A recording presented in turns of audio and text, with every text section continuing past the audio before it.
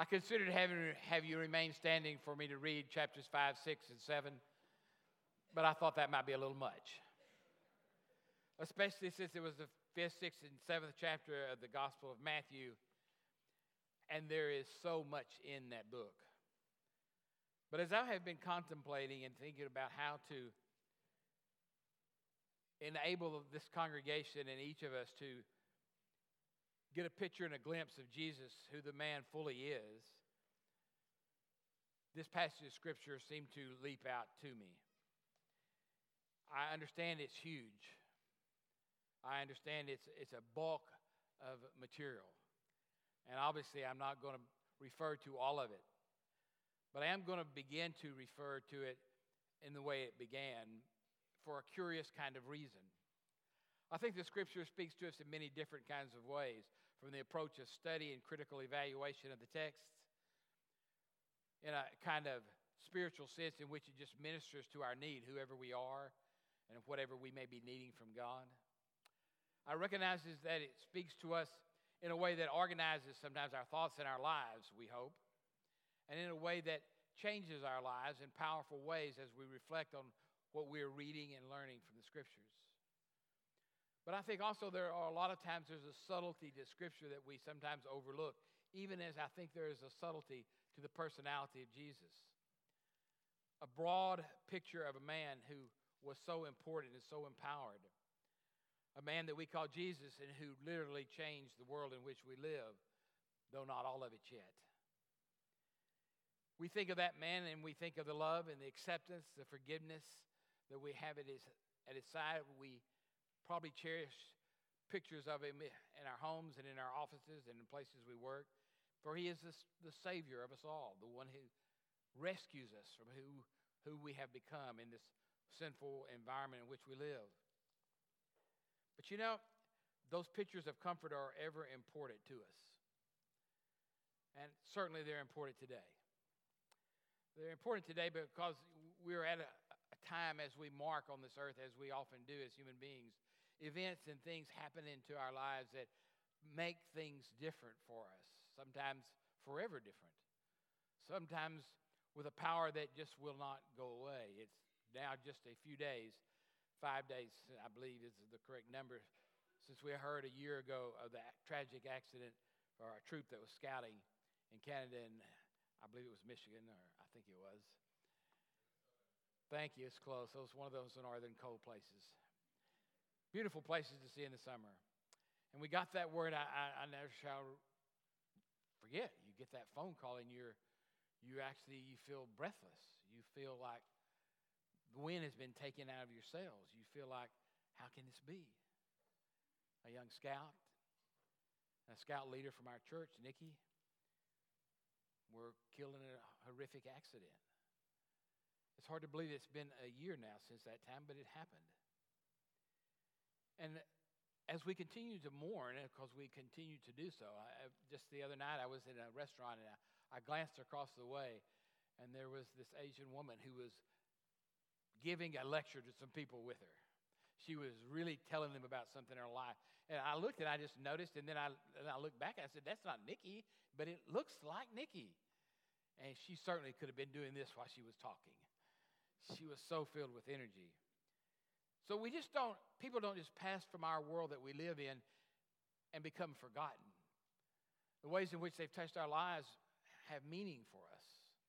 But they also have meaning for us in the way that we relate to God as well.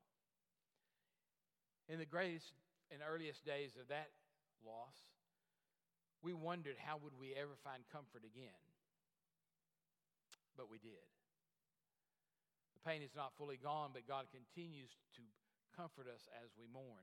We wonder how Ricky was going to respond and take care of 4 children and how things were going to work out for them, but he has done oh so very well. We wondered how the children would be, how they would feel, and how they would respond to God in the face of this tragedy in their young lives that they were trying to figure out how such a thing can happen to us when we are believers and followers of God. And yet this very week, one of the sons is on a great experience in scouting. at Camp Philmont, an 85 miles of a wilderness journey, carrying everything he needs to depend upon his survival in his backpack, along with the other group of guys. Life does go on.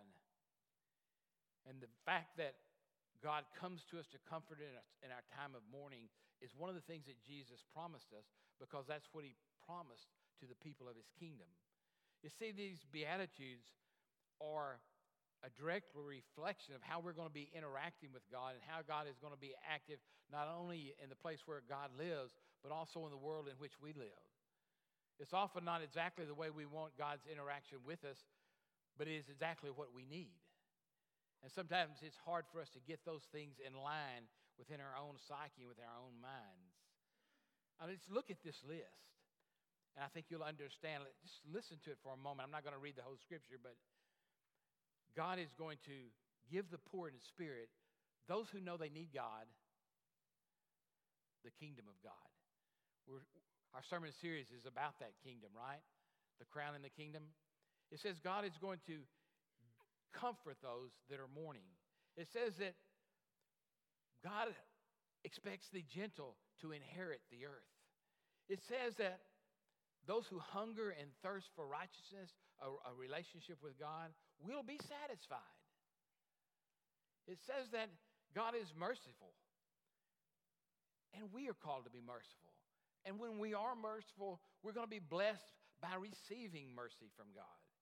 It says that those who are pure in heart are going to see God in their midst. It says that peacemakers are called children of God. It says that even when we're persecuted for righteousness' sakes or because of Jesus and his name, that great is our reward in heaven. It says that we are then living the life that Jesus lived.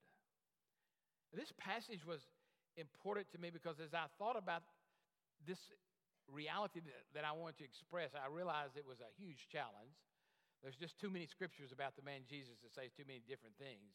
But what I was trying to express, and what I'm trying to say this morning, is I believe that Jesus is not only the God of love and comfort and assurance and salvation, but he is also Jesus, the man who had great expectations. You know, some things in your life stick with you in weird ways. And when I was I think I was in junior high, we read a book together as a class as part of our literature assignment, and it was called Great Expectations.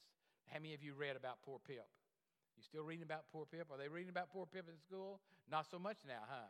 That's a shame.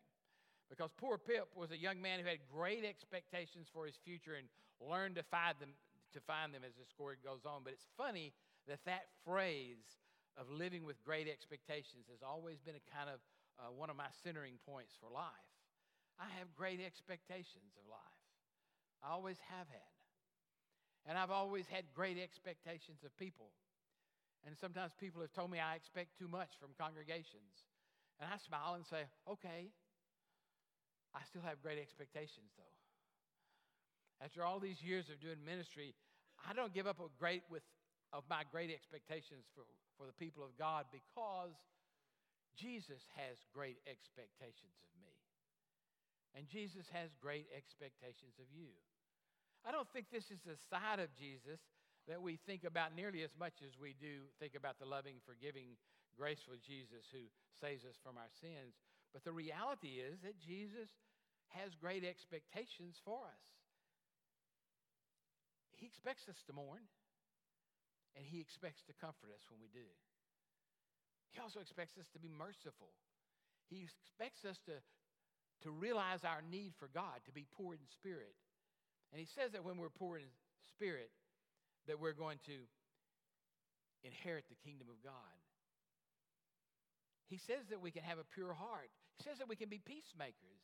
He says that even though we're persecuted, it's not a bad thing, because then we'll know that we're living for him. And you say, well, these great expectations seem a little much. Well, this is the easy part of the Sermon on the Mount. This is the part where he's given us these promises about the hidden view is he wants to bless us, and he will bless us because we're going to be a certain kind of people with certain kinds of needs. And that's why he's going to bless us. And that also says he expects us to be that kind of person. And I think sometimes in today's church, in the last 30 or 40 years, I'm not for sure how well we have communicated the high expectations that God has for us, even in the midst of his love and acceptance. They're not antithetical. You don't have to shout at people. You don't have to scream at people. You don't have to frighten them away from hell. But you can love them away because of your great expectations for them. And I think it's a much more powerful way. And I think it was a side of Jesus that he displayed regularly. Even when the woman was brought before him in adultery, he didn't shy away from her. You see, he had great expectations for her future that were much more powerful than she had been able to realize so far in her life. And it allowed him to look past the recurrent reality of what was unpleasant, or even the life that she had been thrown away, and to expect for her, in response to the mercy that he showed her and the grace he showed her and the love that he showed her, that she would become a different person. High expectations sometimes, I just don't think get communicated nearly as clearly as they could in the culture in which we live. You see, I don't worry about this culture being kind and gentle for the most part, because I find we're pretty gentle and pretty kind. And sometimes we're kind and gentle to a fault. You know, one of the reasons that when people tell me that I'm occasionally, I know you've probably never heard this before, but occasionally somebody will show up in my office to call me out on something. And sometimes as they show up in my office over these 30 years, they call me out on various kinds of things that they are sure are true. And more than once, I've had to respond in this way after somebody has told me something about myself that I knew wasn't true, and I've simply looked at them and said, that's not true. I never thought what you thought I was thinking. You assumed you knew my mind and your heart, and you didn't. And I would never do what you said because my daddy taught me better. And I've always valued what my dad said to do. I've always tried to do the right thing. That's what I've been told to do. That's what I was taught to do. I've tried to do that. Am I successful 100% of the time? No. But I learned a lot from being in church, from watching other people live. And I knew that my parents had high expectations for me. You remember the time when you're sitting around in a family conversation? I remember distinctly what it was about. It was about, I'm going to go ahead and say this. Why not, right? I'll soon be 66, and that means I'm untouchable, right? I have a guaranteed check coming in the mail. It keeps me one step short of starvation. But the topic was somebody in the family who had committed the unspeakable act as a young lady and was expecting to have a child. Well, that was shocking enough to hear that as a young guy sitting around as an older teenager. But what was really shocking is what came next. They didn't downgrade the young woman or speak terribly of her, but my mother, in the way only mothers can, with that red hair kind of flaming, turned around to look at her two teenage sons to say, well, I hope that my children would have enough respect for me, if nothing else, to never do such a thing. And I looked over at my brother. We were counting the shoelaces on our shoes and trying not to look in Mama's eyes, because we were a little afraid of Mama right then. She did have red hair, and it was pretty seriously red. But just to feel the power of what she expected out of us. She expected us not to give in to temptation. You know how hard it is not to give in to temptation? It's hard, isn't it? She expected us not to do that. And it's going to be years later before I'd realize something that I wish she had said then is the reason we can get to resist temptation is because of the power of God that lives within us, not out of our own strength. And when I look at these things that God's going to do for us here, I see them from a different view. God expects me to be merciful, peaceful, gentle, loving. He expects me to be persecuted. Why should I be surprised? He expects me to have a pure heart. It's a powerful set of scriptures that talks about, in a strange way, the transforming power of faith in Jesus Christ. Jesus expects us to be perfect.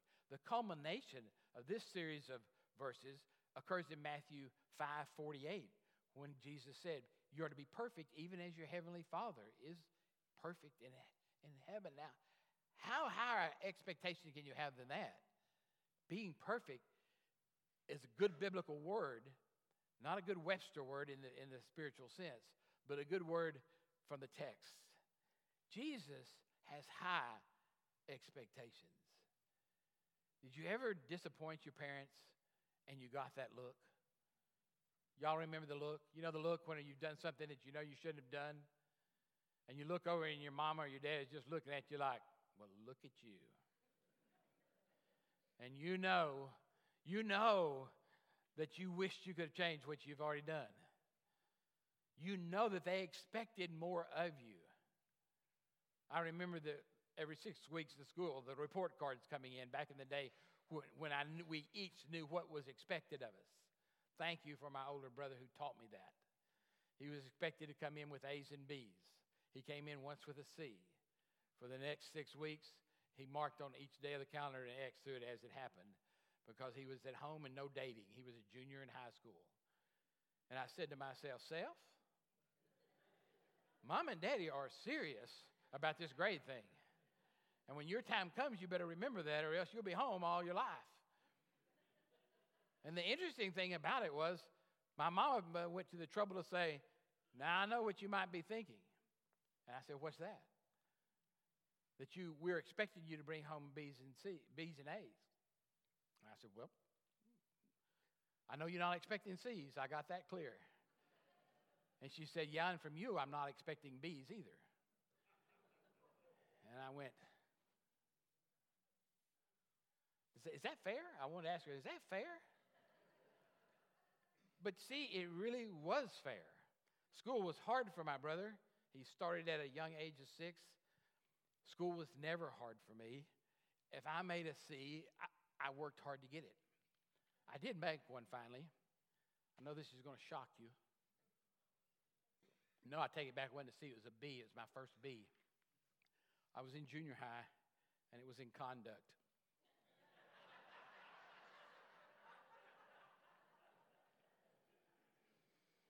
What do you say, right? That was my first B. I did make one C finally in high school with a particular teacher that I was really fond of. It's a chemist teacher, and it was open rebellion. I didn't want to see. I would have preferred to make an F, but that might have had consequences I couldn't live with. You see, the difference between having high expectations and being gracious and loving and gentle and caring about it is high expectations should and are meant to lift us higher than we could ever go ourselves, especially when they come from Jesus. Jesus doesn't have high expectations of us to turn us into guilt-ridden children, but rather to let us know what is possible for us. We can do much more than we think we can. And that includes our own individual battles with sin. We can live more victoriously than we think we can because of the grace of God that lives within us. We can make a greater difference in the world than we think we can. But a lot of times, we don't try to live up to the expectations that we know Jesus has for us. What did he say in verses 13 through 16 in the 5th chapter of Matthew? He let his expectations be known here in a different way. He said, you are the salt of the earth. But if the salt has become tasteless, how can it be made salty again? It is no longer good for anything except to be thrown out and trampled underfoot by men. In other words, I expect you to be salty. And then he said, you are the light of the world. A city set on a hill cannot be hidden, nor does anyone light a lamp and put it under a basket, but on the lampstand, and it gives light to all who are in the house. Let your light shine before men in such a way that they may see your good works and glorify your Father who is in heaven. Jesus expects us to be what preserves the world. Jesus expects us to be the light of the world. And we love to hide under our bushel baskets. We do, don't we? Christians, their favorite word is, well, I just can't do that. That's for somebody else. Or that's the preacher's job. Or that's the Sunday school teacher's job. We can't really be a witness where people can see Christ. I'm too big a sinner for that. Well, if you are today, right now, this moment, a lot larger sinner than you want to be, and not a good light for Christ, then I have a simple message for you from Jesus. Stop it. Stop it. Don't live down to the level of the people around you, but rather live up to the level of Jesus. Be encouraged that he knows you can be better than you have been. And I don't really care where you've been to this point. You say, well, actually, I'm sitting in the A-plus row. I'm a good Christian. Good. I have news for you. Be better. And you say, what do you want, blood? Yes. It's kind of like the playground. You know, we're doing this little financial campaign for the playground. Okay. We know we have some money in reserve funds we're going to use, and we figured out a way that we should build the playground. Yeah, it's going to cost $160,000, but we can still do that. We figured out a way to do it. But we thought we ought to give people the opportunity to participate. Since that time, 2 air conditioners have completely blown up, and another one also that could use that reserve money to be spent on them. But we got a lot of that money committed to that playground because it was necessary. It's not just something fun. It's necessary for the school as well as for us. It's long overdue. So people get that word and they want to glorify God, and what do? I don't know. What have you done? Have you filled out one of those little cards that they passed you out for 3 weeks in a row, or is yours lost in the car as you drive away? Have you thought and prayed about what you could do to help make that playground a success and help the church? I don't know. I'm still praying about it. I've still got the decision to make and finish and turn it in, but it's time to turn it in. It's time for us to know where we are as we go on farther. Because this is not out of the realm of our possibility to build that playground and to repair the air conditioners that are broken down. Here's the only problem. Trevor, where are you out there? Are you inside here? I saw you already. There you are. He said, oh my gosh, he's going to call me out and worship now. How many air conditioners are on top of the school building? Do you know? How many units? 9 big units over there and about 25 or 30 over here? 27 over here. Do you know what? All of those 9 over there are the same age. We've replaced 2 of the 9 and repaired another majorly. The 27 ones over here are much better because they're 1 year younger. Well, we don't have to worry about them all going out, right? They'll just run forever. Maybe not. You say, what difference does that make? Because we think we can't fix it. We think we don't have enough gifts to give. But do we? I thought about an experiment I've never done yet. I've never done this before. I'm sorry Brian's not here this Sunday. He would really enjoy this message, but he's on vacation. Actually, he enjoyed this part of this message. I thought about having everybody turn in their income tax statement. I thought, what a reading journal that would make. And then we could ask ourselves, what does Jesus expect of us? Because here's what happened. The other day, I heard about from a young couple on Wednesday that are going to Indonesia to minister into a place that's incredibly poor, where their personal needs are taken care of in the river, right by where they're washing their food. Not surprisingly so, the highest mortality rate is in children 5 and under. It's deplorable conditions, mostly Muslim. And they are going there as a young couple to their first place to be in mission. And they need support. You know, even in Indonesia, somebody has to pay the rent. You have to buy food. You have to take language classes. And I thought, wow, how are we going to find another place in our missions budget for that couple?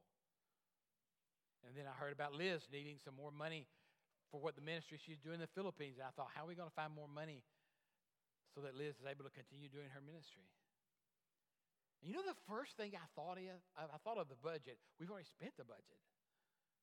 But you know what the second thing I thought about is? We're the wealthiest, blessed people around. How much is really $500 or $600 a month more we need from this congregation? How much is that really? Will it change your life? Some of you made the mistake of remembering your form you filed last year for income tax, and you thought, well, I could really pay for one of those myself. Please be my guest. Jesus expects it of you. And he expects it of you because he knows you can do it. And together we will. We will find a way to do those things.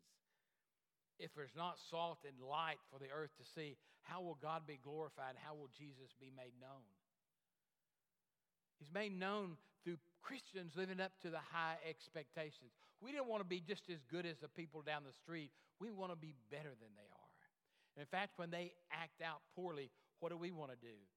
You continue to read in the story about the Sermon on the Mount, we want to turn the other cheek. Our first response, right? When somebody does us wrong, we turn the other cheek. It's quiet. That's what it says in this chapter as you continue to read it. Our personal relationships. If you are at odds with somebody, before you come down to give your gift at the altar, go and get right with them. That's how important relationships are to Jesus, and that's the high expectation he has for all of us. He has high expectations for marriage. He has high expectations for helping the poor. He has high expectations for this whole list of things in these 3 chapters that he just goes on and on. Some of them amaze me. They leave me speechless. And then when I think about that's really what Jesus expects of me, it sends me to him on my knees to ask him to continue the work of changing the way I think and the way I live. He said, make treasures for yourselves in heaven, not on earth. All in these 3 little chapters. He says, you really can't please the material desires of this world and please God too. One is going to be your master. Who's it going to be? That's rather straightforward. But Jesus was able to say those kind of things. He said our righteousness has to surpass that of the Pharisees. And in this case, what he's talking about there is not a righteousness of obeying laws on the outside, but he's talking about rather a transformation that happens to our hearts and our minds. It's one thing to obey because you have to and you can make yourself do it.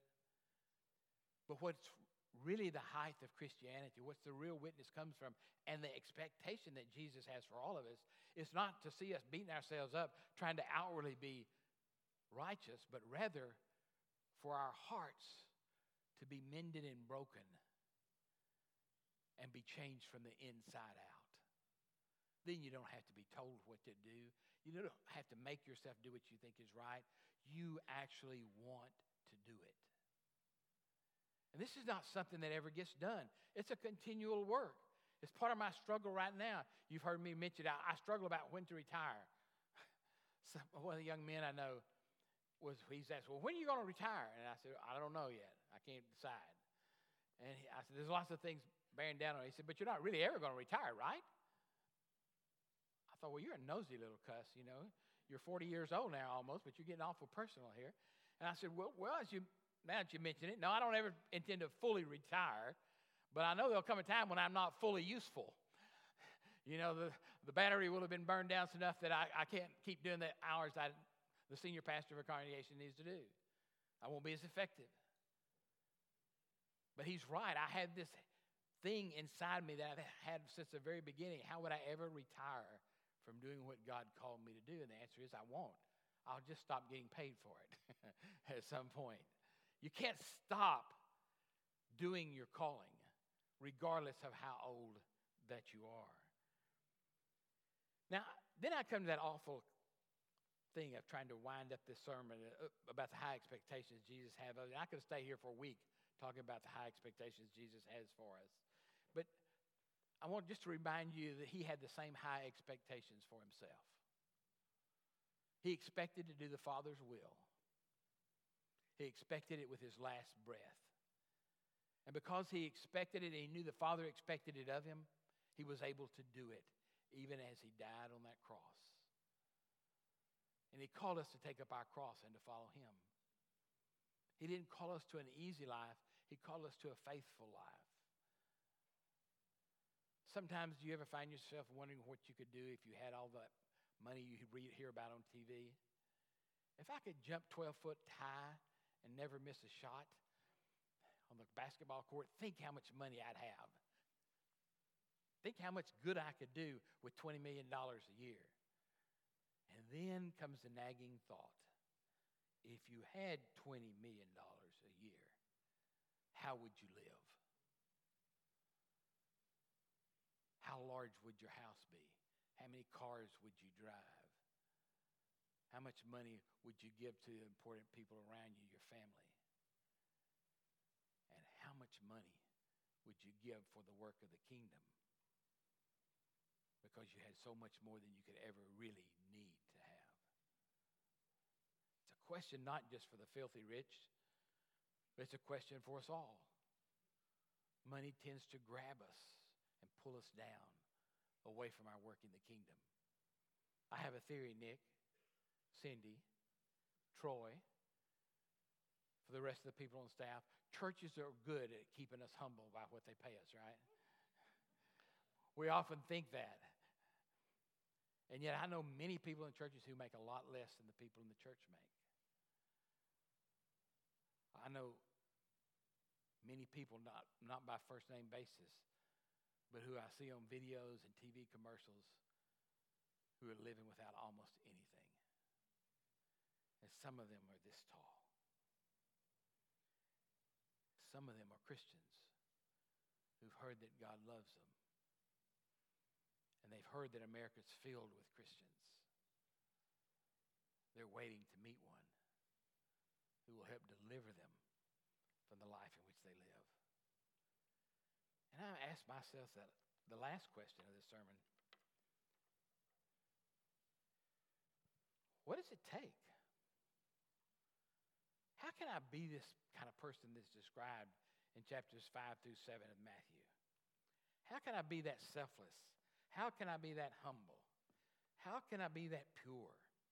How can I meet the expectations that Jesus has of me? Try harder, work harder, give more, do more, or become more. There's lots of places to start, but the real reality is,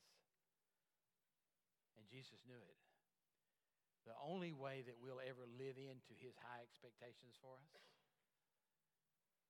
is that we have to show the appropriate amount of thanks for what we've been given by God. That is hard to do.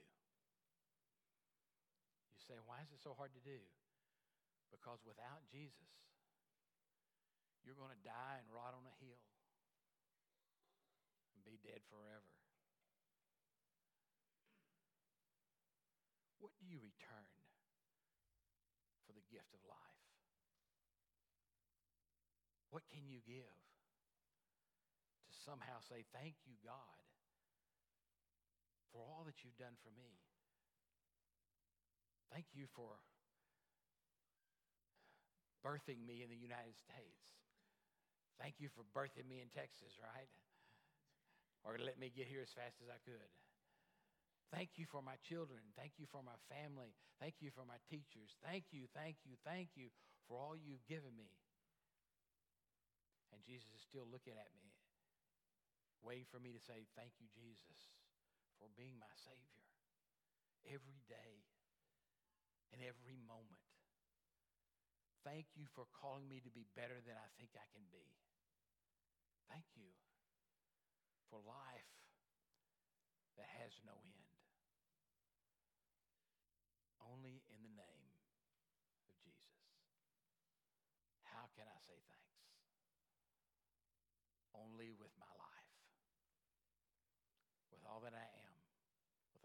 can become, with all that I can do, with all that I can help, with all that I can share. The least gift I can give is me. The most gift I can give is me. And when I do so, then the kingdom of God will be my home while I'm here on earth and when I go to heaven.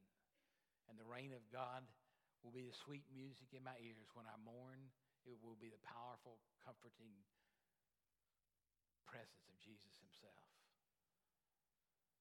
When I struggle for righteousness, it will be Jesus who meets me and satisfies my yearnings for oneness with God. Only Jesus and only my life. That's the only appropriate gift I have. Let us pray. Gracious God, it is hard down here on this earth to be a Christian. It's hard not to be self-centered and self-willed. It's hard to turn ourselves over to you. It's hard for us to be like you. And yet you expect us to be on that journey. You expect us to be living into the very light of God that he shines abroad in our lives. It's different for every one of us, and in some ways it's the same for every one of us. You ask us for ourselves. Whosoever shall lose his life shall save it, you said. Whosoever loves me more than these, even family, these are my children of God. Father, here we are. Use us as a hand of God in the places we live in order that people might see Jesus.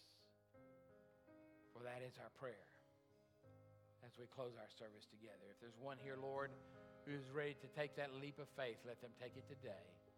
If they've never made it before, let them trust God and the powerful name of Jesus to guide them in the days to come. As we stand and sing, Lord, we praise your name. For it's in Jesus' name we pray. Amen. Let's rise and sing.